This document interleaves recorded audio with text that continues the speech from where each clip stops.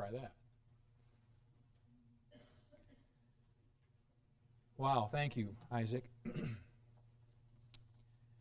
We're studying in the book of 1 Peter and finding frequent references to suffering.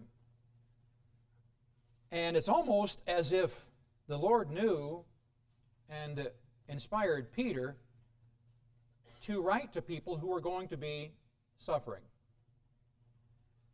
Now, my flesh says, what right does a Christian have to suffer? After all, we're God's child. We ought not be suffering. Jesus died for us. We're His children. We ought to be receiving His blessings, not suffering. Well, what Peter is introducing to us is a plan that's ingenious. It's remarkable when you understand that God has a divine purpose behind our suffering. Now, does God love us? Does God love you? I'd say yes. And now you say, well, wait a minute, but you don't understand the life I've had. I've had a lot of suffering in my life. Well, I can prove to you that God loves you because the Bible says in John 3:16, He loved the world so much, He gave His only Son to die for us. Now, I had a son die. He was almost 9 months old. He died from meningitis. I was never asked to give him up. God didn't come to me and says, I want you to give me your son. He never did that. Because quite frankly, I'm not sure I could. But God the Father gave His Son to die. A horrible, shameful death. Because apart from that death, you and I would spend an eternity burning in hell because of our sins. So Jesus became that sacrifice for us. And that is what Peter's unpacking. He's taken this concept of suffering and says, why do we have to suffer? 1 Peter 4, beginning in verse 7, he writes, but the end of all things is at hand. Be therefore sober and watch unto prayer. Above all things have fervent charity among yourselves, for charity shall cover the multitude of sins. Use hospitality one to another without grudging.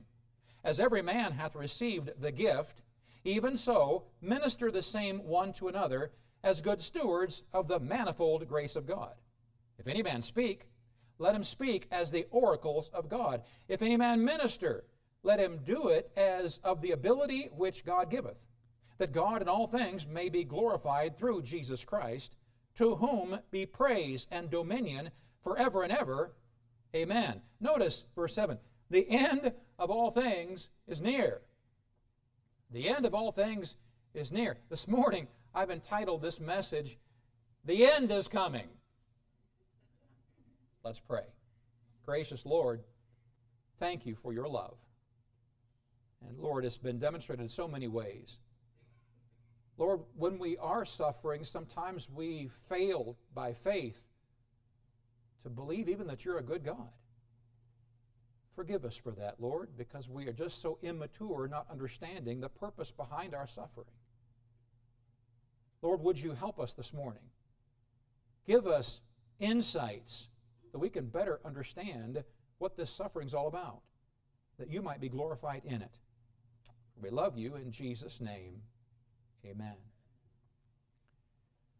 Recently I read this. This is a local priest and a pastor stood by the side of the road holding up a sign that said, the end is near, turn yourself around now before it's too late. They planned to hold up the sign to each passing car. Leave us alone, you religious nuts, yelled the first driver as he sped by. From around the curve, they heard a big splash. Do you think, said one clergy to the other, we should just put up a sign that says bridge out instead? We've all seen people mocking at the end. The end is coming. They think we're a bunch of religious nuts. You see it on TV. You see it on the news. The end is coming. And they oftentimes couch it in biblical terminology. Armageddon. And then there's laughter behind it. Well, call me old school, call me hyper-religious, call me what you want, but I'm one of the ones that still believe the Bible. And I believe that the end is, in fact, coming. And it's been prophesied since the foundation of the world. And the reason the end is coming is because there is a bright and beautiful and perfect world coming. When Adam and Eve sinned, they introduced into this world something that had never been before. They introduced sin. Now, they did not comprehend it completely. All they thought they were doing was just getting what they wanted. But God said you can have anything out there of the fruits of the field, all the trees, enjoy, and they must have been spectacular. I just got spoiled with peach cobbler for my birthday.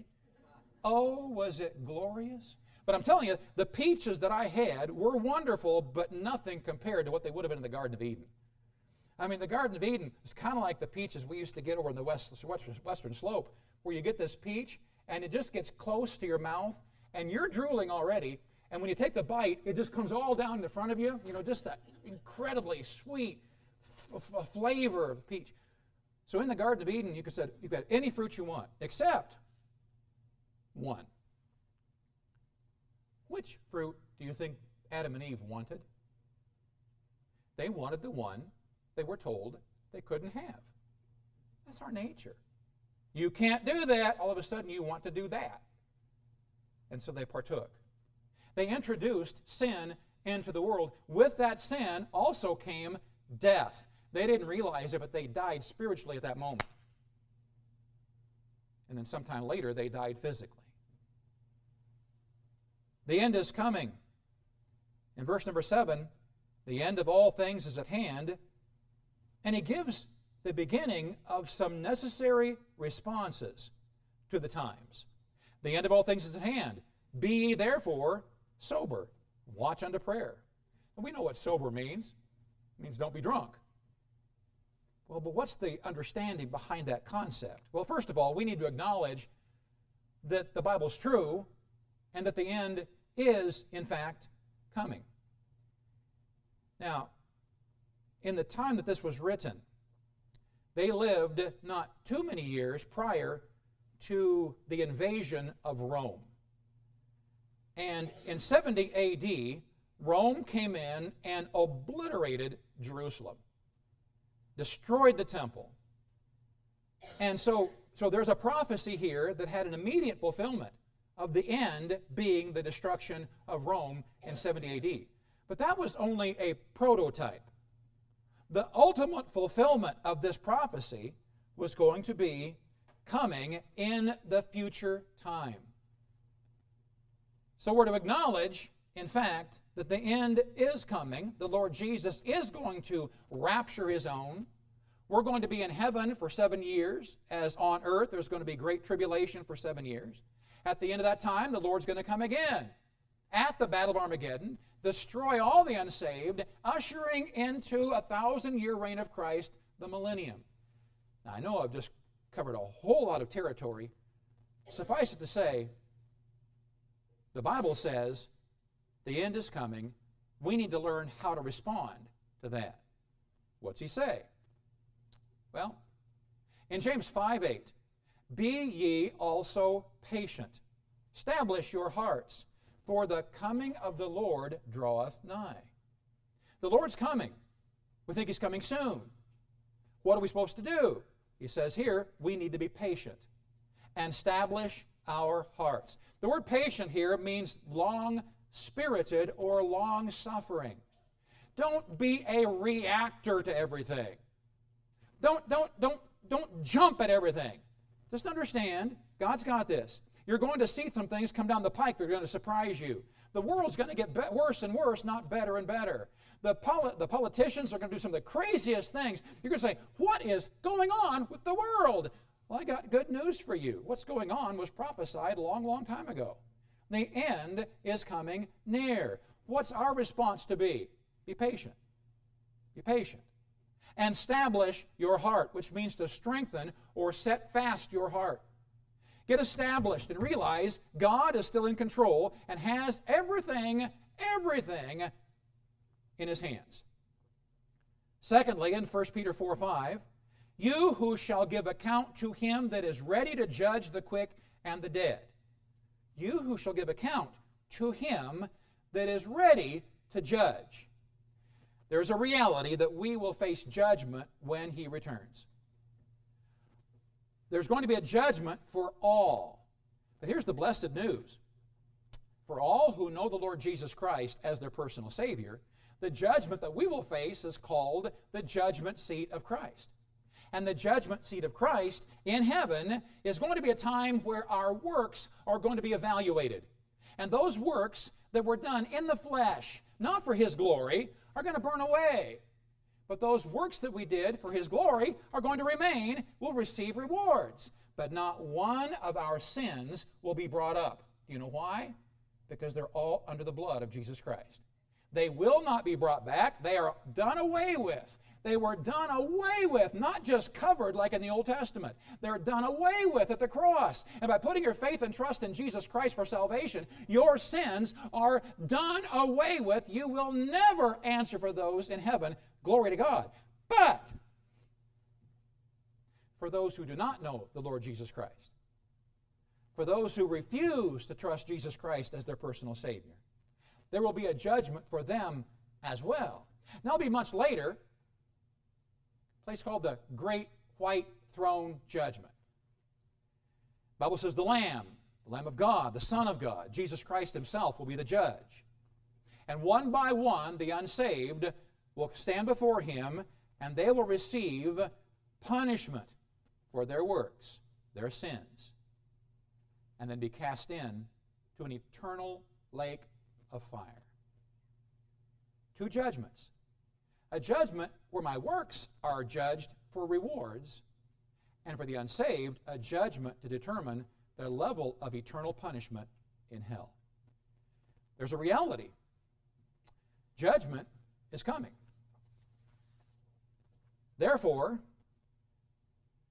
because the time is short, and because the closer to His return, the more trouble Christians are going to face, we're told to live soberly.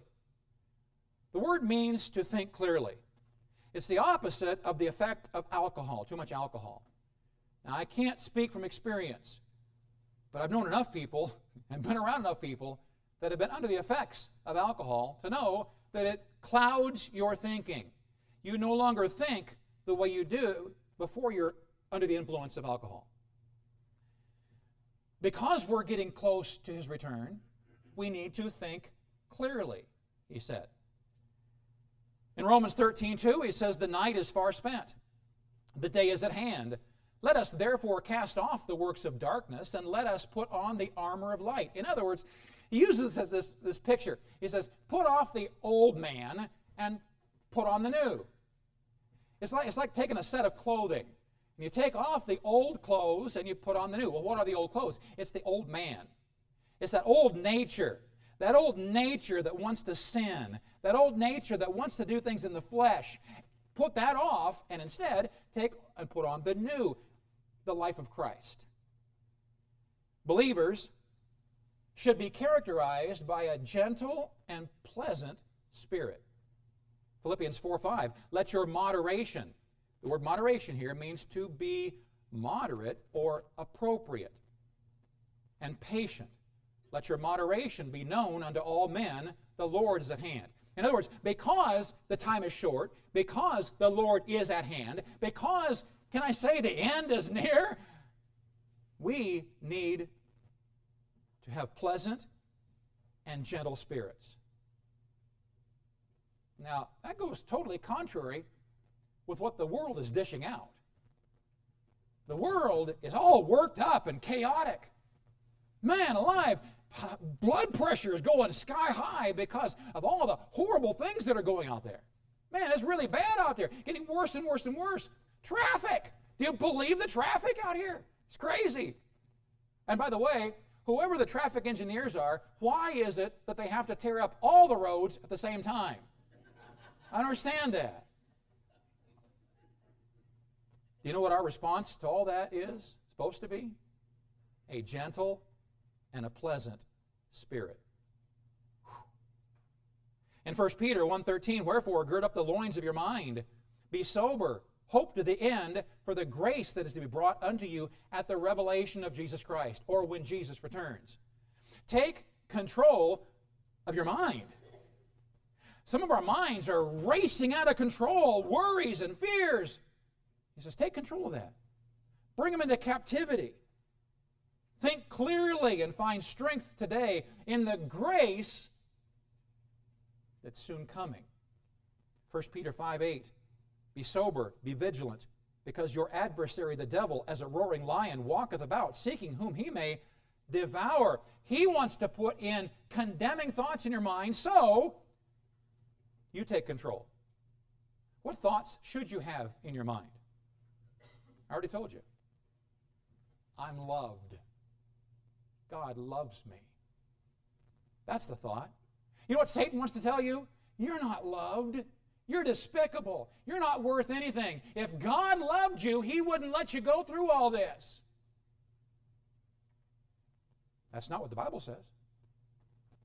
The Bible says God does love me. And also it tells me to expect trials, to expect persecution, because He loves me. Take control of your mind. Next, live a life of faith and love, being secure in your salvation. In 1 Thessalonians 5:6 and following, therefore let us not sleep as do others, but let us watch and be sober. For they that sleep, sleep in the night, and they that are drunken in the night. But let us who are of the day be sober, putting on the breastplate of faith and love, for a helmet, the hope of salvation. Don't let the devil tempt you, discourage you into doubting your salvation. Did you or did you not put your faith and trust in Christ? If you did, then stop allowing the devil to convince you you're not saved. Then he says in verse number 7, watch unto prayer. Basically, it means it's time to pray. The end is coming. It's time to pray. The immediacy of the time should cause us to pray. In Romans 12:12, rejoicing in hope, patient in tribulation, continuing instant in prayer. That little phrase, continuing instant, simply means to be earnest or be constantly diligent to be in prayer. We should take prayer seriously. Diligently maintaining an active prayer life. Prayer should be that communication that flows so freely. It's almost second nature with us. Why is it that we can talk to anybody in the world? We can talk to somebody at Walmart. We can talk to the person at the gas station. We can talk to our friends and relatives, our enemies. We have a hard time talking to God. Why is that? He wants us to communicate with Him. He wants us to fellowship with Him. He wants us to unload our cares and burdens on Him, for He careth for you. We're to pray at all occasions, in all seasons, Ephesians 6:18. Praying always with all prayer and supplication in the Spirit, and watching thereunto with all perseverance and supplication for all saints. And we're to pray earnestly. In Colossians 4:2, he says, continue in prayer and watch in the same with thanksgiving. I looked it up. I wasn't sure. This word continue means to be earnest toward. In other words, it's not just, okay, it's time to pray. Now I lay me down to sleep. Pray the Lord my soul to keep. God bless the missionaries. Amen. Did you happen to notice that the prayers in the Bible that were answered were typically prayers of someone crying out to God? Someone that was emotionally invested in their prayer. someone that acted like they really needed it instead of just checking a box on a list of requirements? Earnestly pray. In verse number 8, 1 Peter 4, he says, above all things, have fervent charity among yourselves, for charity shall cover the multitude of sins. Of course, charity is from the Greek word agape, and agape is that selfless love. It's that love that Jesus had for us when he died on the cross, a giving of himself love. It's the kind of love that husbands are to be to their wives, selfless love. Have fervent charity, intentional, a non-stop love, he said. Above all things, have fervent charity. So loving others in the church is our most important command. Now, I'll be honest with you, this concept only resonated with me recently, last couple of years. I'm under the impression, and correct me some other time, but I believe that we see in the New Testament a greater admonition to love one another in the church body than we even do to love them out there.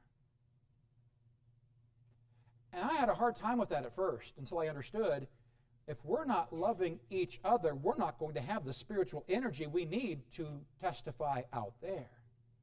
If we're not strong in our faith because we're encouraging one another here, we're not going to open up our mouths out there.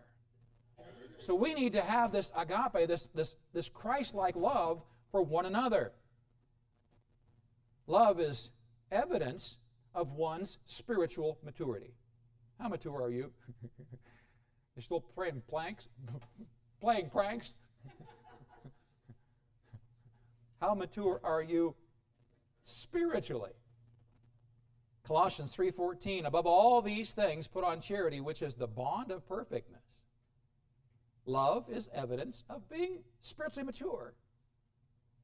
In 1 John 4:7, beloved, let us love one another, for love is of God, and everyone that loveth is born of God and knoweth God. Or I could say, love is evidence of God working in us and through us. If you are not loving, then you are stopping up the channel of love that God wants to be through you. You see, God so loved the world, he gave his Son. Well, then Jesus went to heaven. Now we are to be his conduit of love to others. Love is evidence of God working in and through us, and love is the result of obedience to the truth. In 1 Peter 1:22, seeing ye have purified your souls in obeying the truth through the Spirit unto unfeigned love of the brethren, see that ye love one another with a pure heart fervently. You obeyed the truth.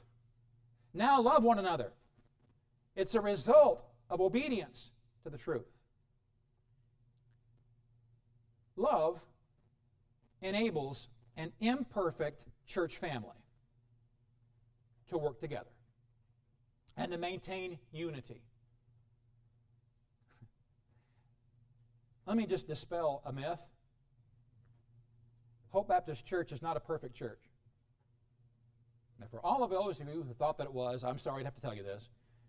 We're not a perfect church. We don't have perfect members, and you're definitely not pastored by a perfect pastor. We're imperfect. So how in the world are we expected to have the unity that's commanded in the Scriptures? The body of Christ is to be unified. How in the world can that happen? We're not perfect. We're all a bunch of independent thinkers. How are we to be unified? He tells us. Through love. Sin and bad attitudes like envy, bitterness, jealousy can destroy a church. But love purposely creates a way to continue, allowing us to work together in unity. Proverbs 10:12, hatred stirreth up strife, but love covereth all sins. You see, love blinds itself from the shortcomings and sin failures of others as much as possible. There will be times when their sin needs to be confronted, but usually it's better to allow love to be that purifying agent in their life. We get really thin-skinned sometimes. And we get hurt by the least little thing. He says, that's not right. We ought not be that way. We ought to be loving to them and be willing to give them some credit. So they said something that hurt your feelings. Maybe, do you think it's possible they weren't feeling good? Is it possible they had been through a bad time themselves? Is it possible they weren't thinking clearly? Is it possible what they said wasn't the way you took it in the first place? Is it possible that you, in loving them, should give them the benefit of the doubt and allow them to say some things without holding them to such a scrutiny? You offended me. How about, I sure love you. How about I'm going to love you regardless? I'm glad the Lord loved me regardless and didn't wait for me to get perfect. Love, as much as possible, hides the offenses of others. And this is critical. Love is a work of the Spirit. In 1 Peter 1:22, seeing ye have purified your souls in obeying the truth through the Spirit, the Holy Spirit. Proverbs 17:9, he that covereth a transgression seeketh love, but he that repeateth a matter separateth very friends. In other words, love never repeats offenses to others. Can I tell you what happened to me? So-and-so just said this about me. I can't believe it, as I'm telling somebody else about that offense. No, that's not love. That's not love. Love never repeats offenses to others. And bottom line, 1 Corinthians 13:7, the love chapter. Love, charity, beareth all things, believeth all things, hopeth all things, endureth all things. Love can take it. Love can take it. I can take it. I'm not going to get all angry every time somebody says something to me. I can take it. Why? Because I'm going to choose instead to love. The end is coming. How are Christians supposed to react? In love. In verse number 9, use hospitality one to another without grudging. In other words, be willing to serve one another by hosting them with a grateful heart. We should be willing to entertain others without grumbling about the expense and the work involved. Hospitality can be a very effective tool in softening people's hearts. In Romans 12:12 and 13, rejoicing in hope, patient in tribulation, continuing instant in prayer. And then he says, distributing to the necessity of saints, given to hospitality. We should pursue opportunities to socialize with others, to find times away from church, just to have a cup of coffee together, some dessert or a meal together, and just talk. I have found that entertaining others is a very important ministry. In 1 Timothy 3:2, a bishop, a pastor, then must be blameless, the husband of one wife, vigilant, sober, of good behavior, given to hospitality, apt to teach.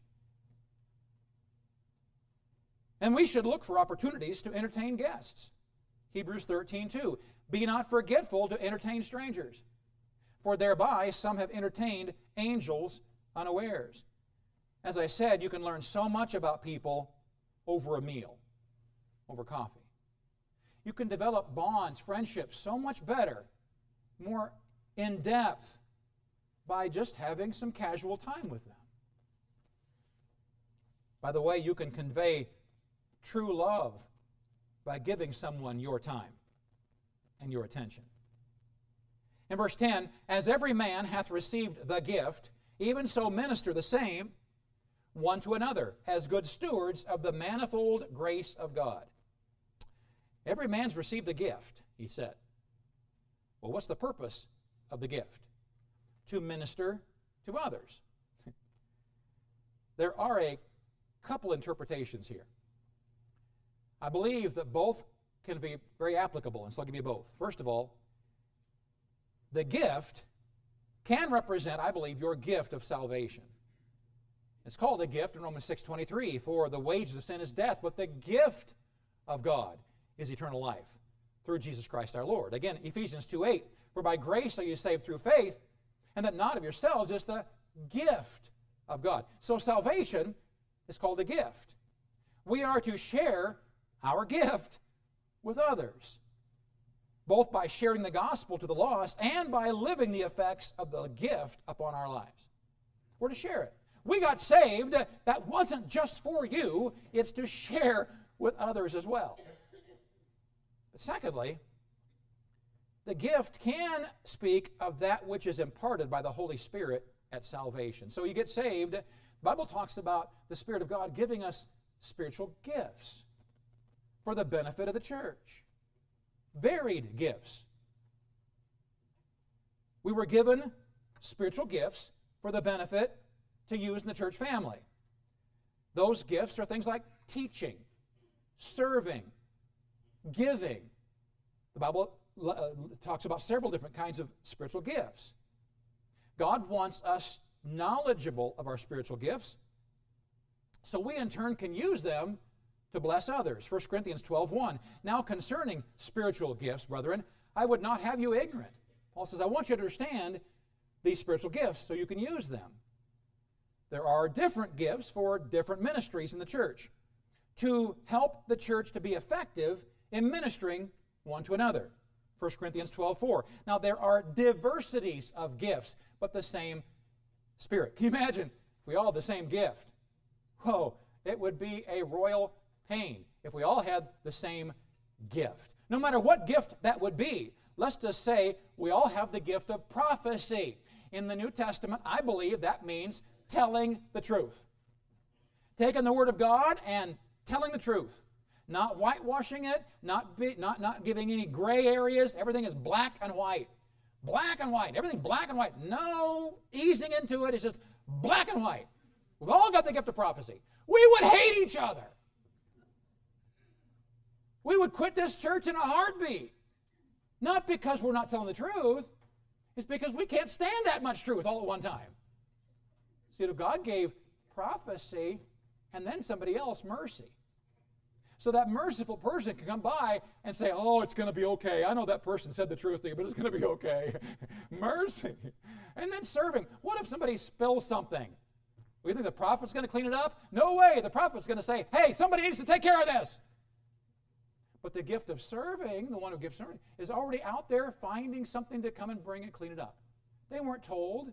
It's in their nature. God gave it to them.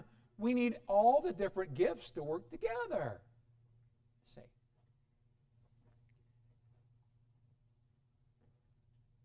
We are to be a revelation to the world of God. Lastly, verse 11. If any man speak, let him speak as the oracles of God. If any man minister, let him do it as of the ability which God giveth, that God in all things may be glorified through Jesus Christ, to whom be praise and dominion forever and ever. Amen. As believers, we are to reflect the nature of Christ to the world. If they're not going to see Christ in us, where are they going to see it? When we speak, our words should resemble the Word of God. The oracles of God phrase means the words or Word of God. Our words should reflect God's goodness. Ephesians 4:29, let no corrupt communication proceed out of your mouth, but that which is good to the use of edifying, that it may minister grace unto the hearers. I was with somebody yesterday, and they would occasionally allow a foul word to come out of their mouth. And then, oh, I'm sorry, Pastor, I shouldn't have said that. Well, you're right, you shouldn't have said that. And believers ought not to allow evil communication. Bad words, bitter words, condemning words, words not of faith. Our words should reflect the goodness of God. And our words should be appropriate, full of grace. Colossians 4:6, let your speech be always with grace, seasoned with salt, that ye may know how ye ought to answer every man. People ought not worry that you're going to bite their head off. They ought not live in fear that what you're going to say next. The next time you meet them, are you going to blow them away in anger? They ought not fear that from you. Not if you are going to reflect the nature of Christ. Isn't it interesting? The nature of Christ was so loving that the little children came running to him and wanting to be around him.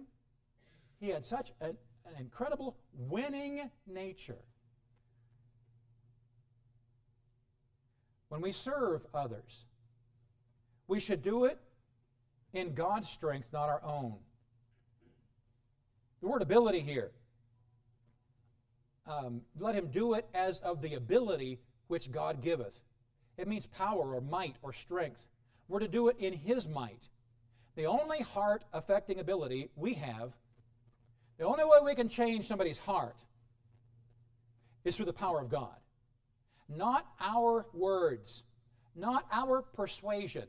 It's going to be God or not at all. In 1 Corinthians 2:4-5, and my speech and my preaching was not with enticing words of man's wisdom, Paul said, but in demonstration of the Spirit and power, that your faith should not stand in the wisdom of men, but in the power of God. That your faith should be in the power of God. When you're going to see somebody's life changed, it's not because of what you said, it's going to be what he said through you. The power of God. Our fight must be through God, not in our flesh. In 2 Corinthians 10:4, for the weapons of our warfare are not carnal, but mighty through God to the pulling down of strongholds.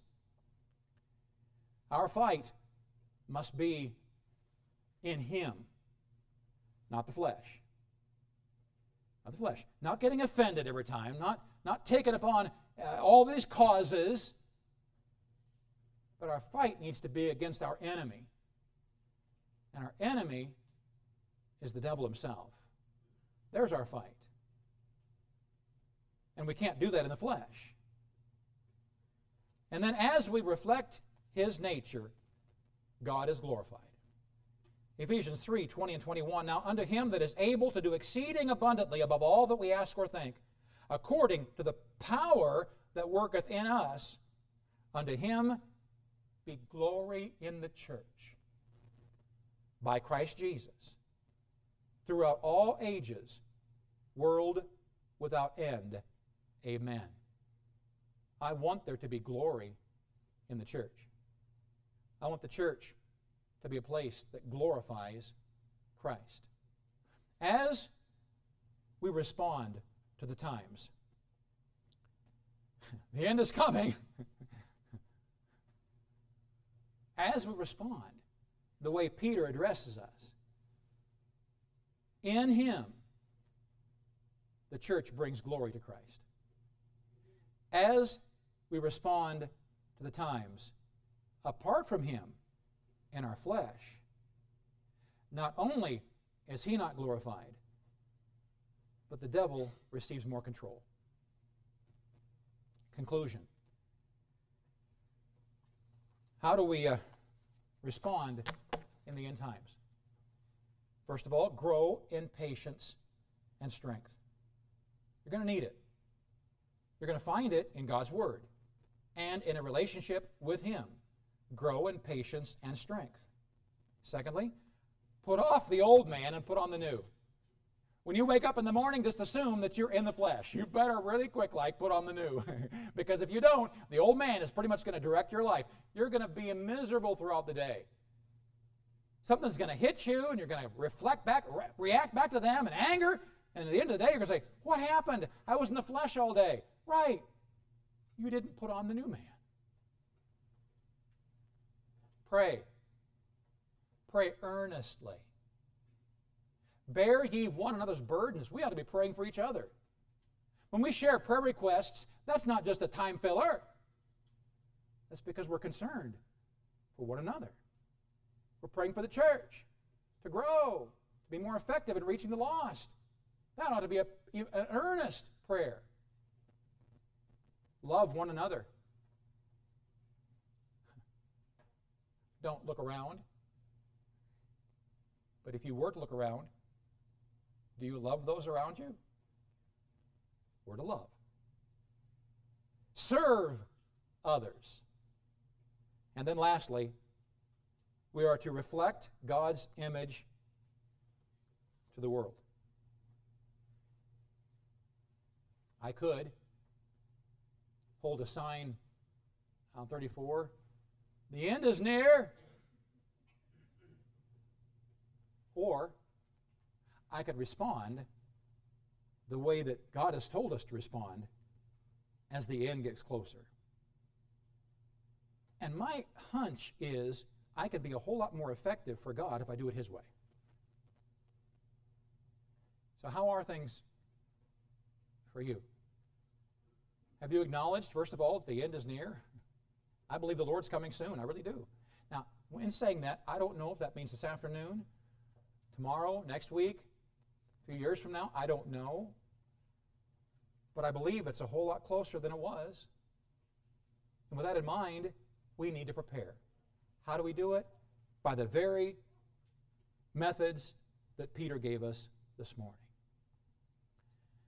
I didn't talk a whole lot about it this morning, but suffering is all part of Peter's discussion, and in this end times discussion has to include suffering. If you're suffering today, my heart goes out to you, and I'm sorry. And we very possibly, if we've known about it, have already prayed for you. We'll continue to do so. If not, we'd love to pray for you. The question I have for you, if you're suffering now or if you're about to suffer, will you respond the way you're supposed to? And that's not by getting bitter at God, but instead understanding that God has a divine purpose behind that suffering to make you more like Him, to identify you as one of His own. Jesus suffered for us. Why should any less be expected of us? We need to pray. We need to ask God to take these truths and to drive them deep into our souls. Let's pray. Dear Lord, thank you for your love, and I thank you for this time. And Lord, this concept that we're discussing here this morning of preparing for the end times is a bit challenging, but necessary. Lord, Spirit of God, would you give us a clarity to understand these truths that we might be most effective for you during these times. Lord, it's easy for us to get overwhelmed as we watch the news and we realize how crazy and chaotic the world has become. It seems like, how could any good come from this? And yet, when we read your scriptures, we understand that this was all prophesied a long, long time ago. And from your perspective, everything's all right. You've got this. So help us, Lord, to respond according to your will. Our heads are bowed, our eyes are closed. For just a moment, I want you to consider what's been said today as the Spirit of God spoken to your heart. Inside of you has the Spirit been working as I've been sharing the Word of God. What's He trying to teach you this morning? Are you, in fact, preparing for His coming? As you came through the doors this morning into this auditorium, did you come with the knowledge that you know beyond a shadow of a doubt that when you die, you're going to go to heaven? Or is there some doubt? I wonder how I would never call somebody's name out. I'd never embarrass anyone. But I would hate for someone to leave this morning without knowing for sure that heaven is their home. Is there anyone that would say, Pastor, I don't know for sure that I'm going to heaven when I die, but I want to. Would you pray for me? Anyone like that? With nobody looking around. Put that hand up so I can see it. Pastor, pray for me. I don't know for sure, but I want to know how to go to heaven. Anybody like that? Dear Lord, you know exactly what we need. So would you continue working in our hearts? Would you continue helping us to prepare for your coming? because we want our lives to glorify You in every aspect. And we'll thank You for what You're going to do. In Jesus' name, amen.